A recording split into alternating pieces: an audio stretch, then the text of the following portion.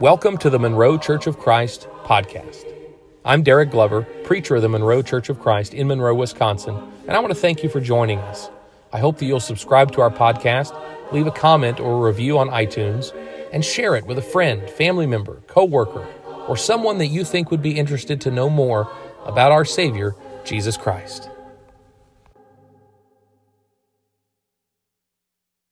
Last week we started a series in revolving around the fruit of the Spirit found in Galatians. And we talked about why that analogy is so important. Why Paul writes about this idea that when you have God in your life, when you have a heart that is in tune with God and with His Spirit, you produce certain attributes. And we talked last week about how that concept was to make a counterpoint to the idea that we must produce the good works first, and then the Spirit will fill us. That is what Paul says that's not the case. The Spirit fills the penitent heart and fills the one who is saved and the one who calls on the name of the Lord, and that Spirit produces the good works that come after. And he likened it to fruit. And that is a wonderful analogy. Fruit does a couple of things. Number one, it's identifying. So Paul says, by these things, people will know who you are. By these attributes, people will know that you are a child of God. And many times in our life, and we see it also in Scripture, it was a real problem for some of those who didn't like Jesus. And it's still a problem today sometimes in the church. We want to know whose team someone's on. We kind of need to draw some lines and know who's right and wrong and who's on the good side and who's not. And the Pharisees were that way. The teachers of the law, the rabbis of the time, they had their rules. And those who didn't abide by those rules, well, they weren't on the right team. They weren't doing the right program. And they would ask Jesus about these things and try to trap him on these things. And try to draw these lines. And we feel a need sometimes for definition. And oftentimes, Jesus, the New Testament writers, will respond and say, you will know by the fruit that they produce. You will know if they're on the right side or not by the fruit they produce. That's how we know. And that's how people know us. So fruit is identifying. But fruit is also a very important part of the reproductive process for plants. When God made the world, back in Genesis, it says He made the plants and the trees, and He made them to reproduce after their own kind. I think this is fascinating, but I'm a nerd. So that have you ever made Jell-O and maybe tried to put fruit in it? I'm not a big fan of fruit in my Jell-O. I'm very picky about Jell-O. But have you ever tried to cut up fresh pineapple and throw it in your Jell-O and wait a little while? It's not going to set. Now, if you get some that's like pasteurized or has been, treated so that it canned sometimes, but the fresh stuff, it will never set. Because what makes Jell-O work are bonds of proteins that come together and make it Jell-O, make it jiggly, right? And firm. But in that fruit, in that pineapple are enzymes, and those enzymes, they break down those proteins, so it never sets. You just get mush. It's just really rich Kool-Aid, which is fine. You just have to eat it with a straw. Because that fruit was designed for a purpose. That acid and those enzymes are there for a purpose. They're the same things that are in your own body to break down food and protein. They do that to prevent microorganisms and pathogens and toxins and things that could kill the seed from getting to the seed. God designed the plants in this world to produce fruit because there is a seed inside. And that flesh that we love that tastes so good that's around it is a protective barrier to prevent things from getting there that could kill off the species of plant that might be important, if not vital, to our ecosystem. Now, that's all the science behind it, but when you take that into the analogy of bearing fruit as people of the Spirit, we produce things that are vital to the reproductive process of faith, to exponentially growing faith in our world and in our communities. These things that we do identify who we are, but in sharing them with the world around us, they begin to understand Jesus, they begin to understand the God we serve, and they begin to understand the heaven that we are pursuing by how we live.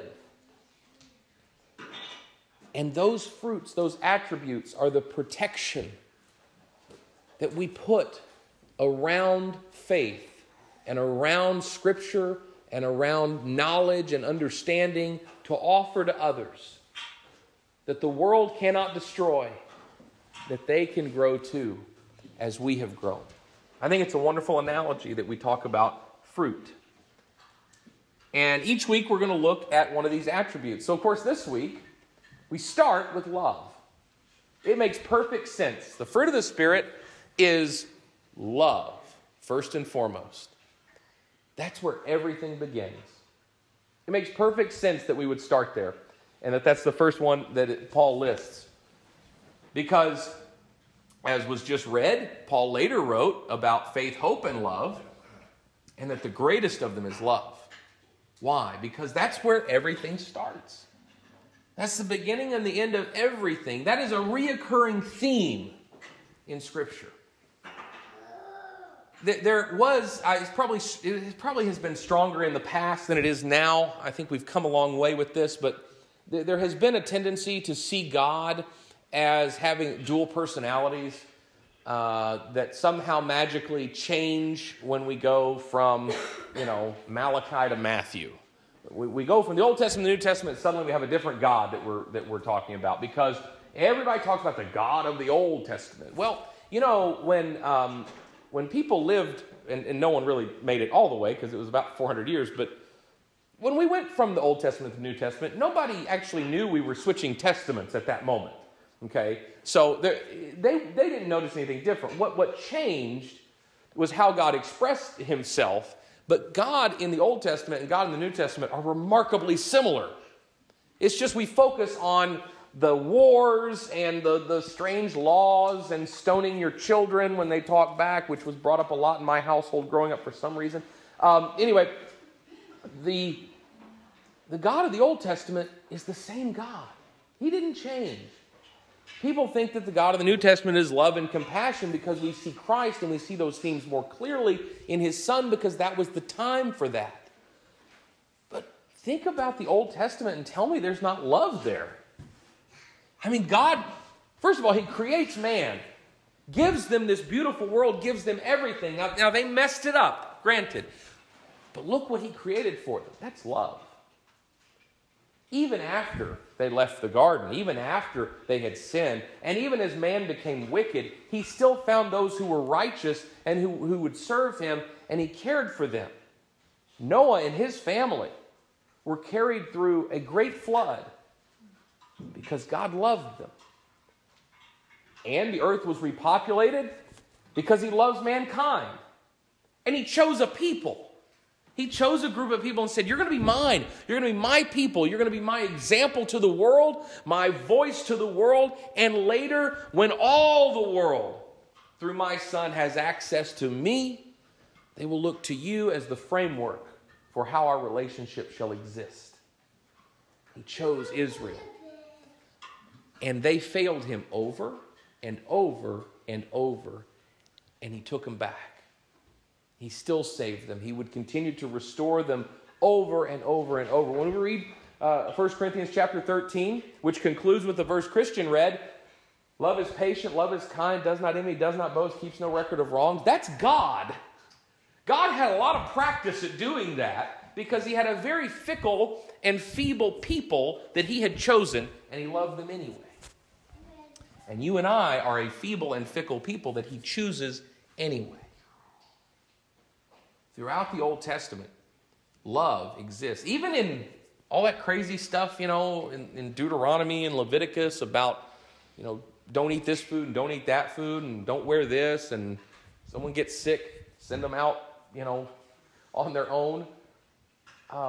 those aren't real fun things to talk about, and they're kind of strange, but there's love in instruction. We do it with our children. We give instruction to make their lives easier because we love them. I was 10 years older than my nearest sibling and 20 years older than my youngest sibling. I had a unique perspective. Not only was I well aware that I was the best of the three of us, but I had already made all the mistakes and gotten in trouble, and I knew how that could be avoided. And so my brother, who's different than me, his personality is very different than me, but he would do things that I could tell he was headed down a path to getting in some trouble, and I would say, don't do that, don't do that. And it would almost to the point of irritation that he wasn't listening to me. And I remember one day, and he was probably about, probably about 6, 7 years old. I was still at home. And I grabbed him by the shoulder and I said, I am trying to help you. I have already done what you are about to do, and it's not fun. Don't. And now, I told him that as much because he was annoying me as anything else, but also I wanted to help him. I've said that very thing to my children, my older two especially. I have done the thing that you are doing. Do not do it. Listen to me, because I have some perspective. Because I love you, I will instruct you. And I will give you guidelines. There's love in Leviticus. Who knew? But it's there. Love is all through the Bible. It is what begins everything about what God has done. This whole story starts in love and ends in love. And we continue to write it in love. Because God loves us. God loves us. I mean, one of the most cliche Bible verse ever, John 3:16, for God so loved the world that he gave his one and only Son, that whoever believes in him shall not perish but have eternal life. We learned that one when we're, this big in Sunday school. Everybody knows it, and it's so familiar to us, we really don't stop to think what that verse means. It has the terrible quality of being too familiar. God gave his only Son a profound and deep gift and sacrifice. But why? Love. He gave it to us because he loved us. That can't be missed. God loves us. And he acts on our behalf out of love, and he gives to us out of love. God loves us. We are to love God. That's another part of this fruit. The reason we bear this fruit in the Spirit is because God loves us, but also because we should love God. In response to the love he gives us, yes, absolutely. In Matthew chapter 22, verse 34, the Pharisees come to Jesus and they ask, what's the greatest commandment? All these laws, all these rules, you tell us the greatest one. These are these gotcha questions, right? It's really fun. Anytime there's like a Senate confirmation hearing for a Supreme Court justice, and I don't care who's nominating and who's doing the questioning and who's in power. They always have these, grandstanding elected officials that'll give a 10-minute preamble and then they'll ask a question, but their questions are designed to trip you up. Extreme examples, technical jurisprudence questions designed to trip up these people. This is the kind of question they're asking Jesus. Which one is the most important of these laws? They're waiting for him to pick one and then hammer him on the one he didn't pick. And he gives a very wise answer. You shall love the Lord your God with all your heart, with all your soul, with all your mind. This is the greatest commandment. We are to love God because God has loved us.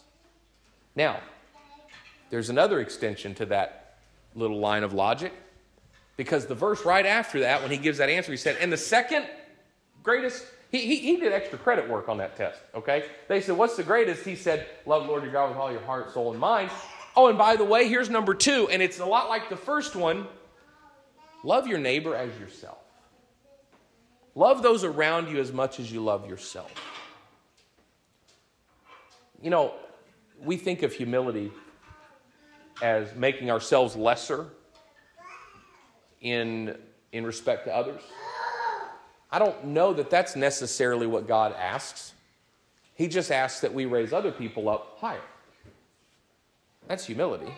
Now, I love myself. I don't catch a glimpse of myself in the mirror in the morning and think, my goodness, look at what I am. No, I love myself in the most natural human way, in self-preservation. You know, I eat. I take care of myself. I try not to do things that would injure me. I flinch when I hear a loud noise. All these things that are natural. We care about ourselves. We think of ourselves first, not in a harmful way, but in a natural way that we're wired. And what Jesus is asking us to do is to think about others in the same regard. Our first concern should be for others, as our first concern in many other ways is for ourselves. We put others first. And why? Well, because it's very similar to the greatest command. If we are to love God above all else, then how are those two alike? Jesus says, number 1, love God. And number 2, in a similar way, you should love others. They're alike because God's love for us and our reciprocal love for God is naturally connected to our love for others. If we recognize God's love for us and we return love to Him, understanding that He also loves everybody else, then it only makes sense that that love should extend to those around us. In some way, Jesus is saying, our love for God is expressed in how we love others. I'm a child of God. He loves me. I love Him in return. Part of that's obedience. Part of that is an attitude of the heart. But also part of it is I recognize that everyone else in this room is a child of God too. And God loves them. Therefore, I love them. And in loving you, I'm showing my love to God. That's why those 2 laws, those 2 commandments are number 1 and number 2. And it's really, Jesus says, more like 1 and 1A. They are alike because our love for others is a reflection and an expression of our love for God. God loves us, and we are to love God. And that brings us to the last point, that we are to love others because of God. I'll draw your attention to 1 John chapter 4. We'll end here today. 1 John chapter 4 and verse 7. Beloved, let us love one another, for love is from God. And whoever loves has been born of God and knows God. Anyone who does not love does not know God, because God is love. In this, the love of God was made manifest among us, that God sent His only Son into the world so that we might live through Him. In this is love. Not that we have loved God, but that He loved us and sent His Son to be the propitiation for our sins. Beloved, if God so loved us, we ought to love one another. No one has ever seen God. If we love one another, God abides in us, and His love is perfected in us. We are an extension, John is saying, of God. We are an extension of the love that He shows. No one's seen Him, but they can feel Him through you and through us. God abides in us if we love one another. He's with us, walking with us, and His love is perfected in us. That doesn't mean that God needs us for His love to be perfect the way we understand perfect. This word means complete. God has love and shows love in many, many ways. But the most complete way that this world can be exposed to the love of God is to let Him take over our life and express our love to one another on His behalf. we can manifest God's love to those around us in the most complete way through human connection, guided by love and authored by God. And then we come to the final verse in the passage. By this we know that we abide in him and he in us, because he has given us his Spirit.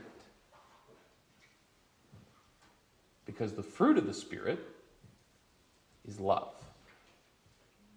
We start there.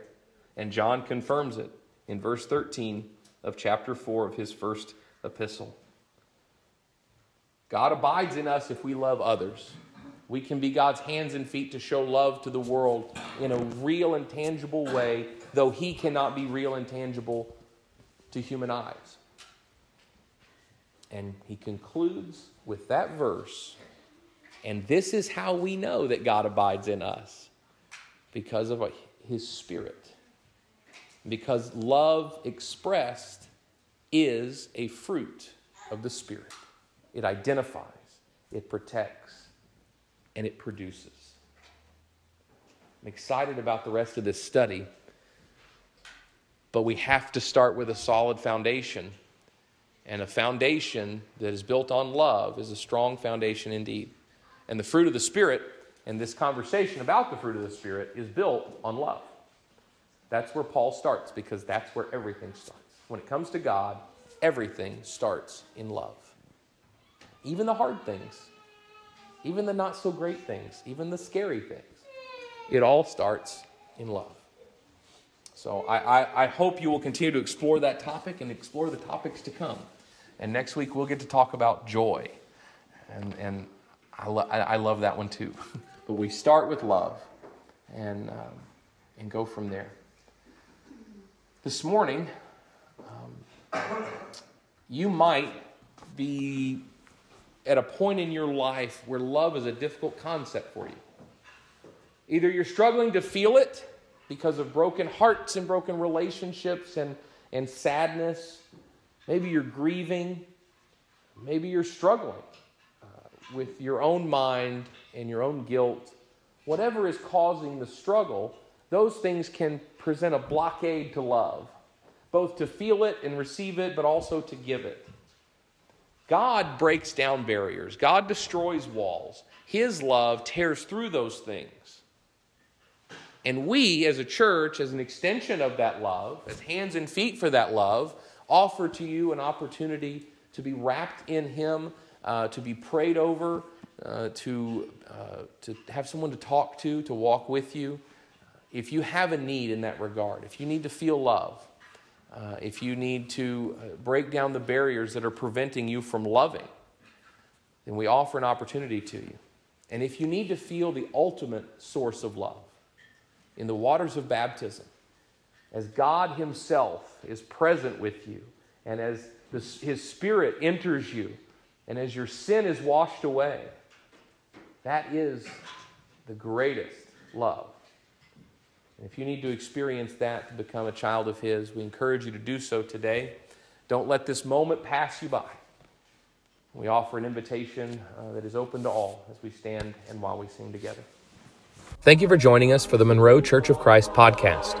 We hope that you have found today's message to be uplifting, inspirational, and encouraging. Most of all, we hope that it helps you along your spiritual journey.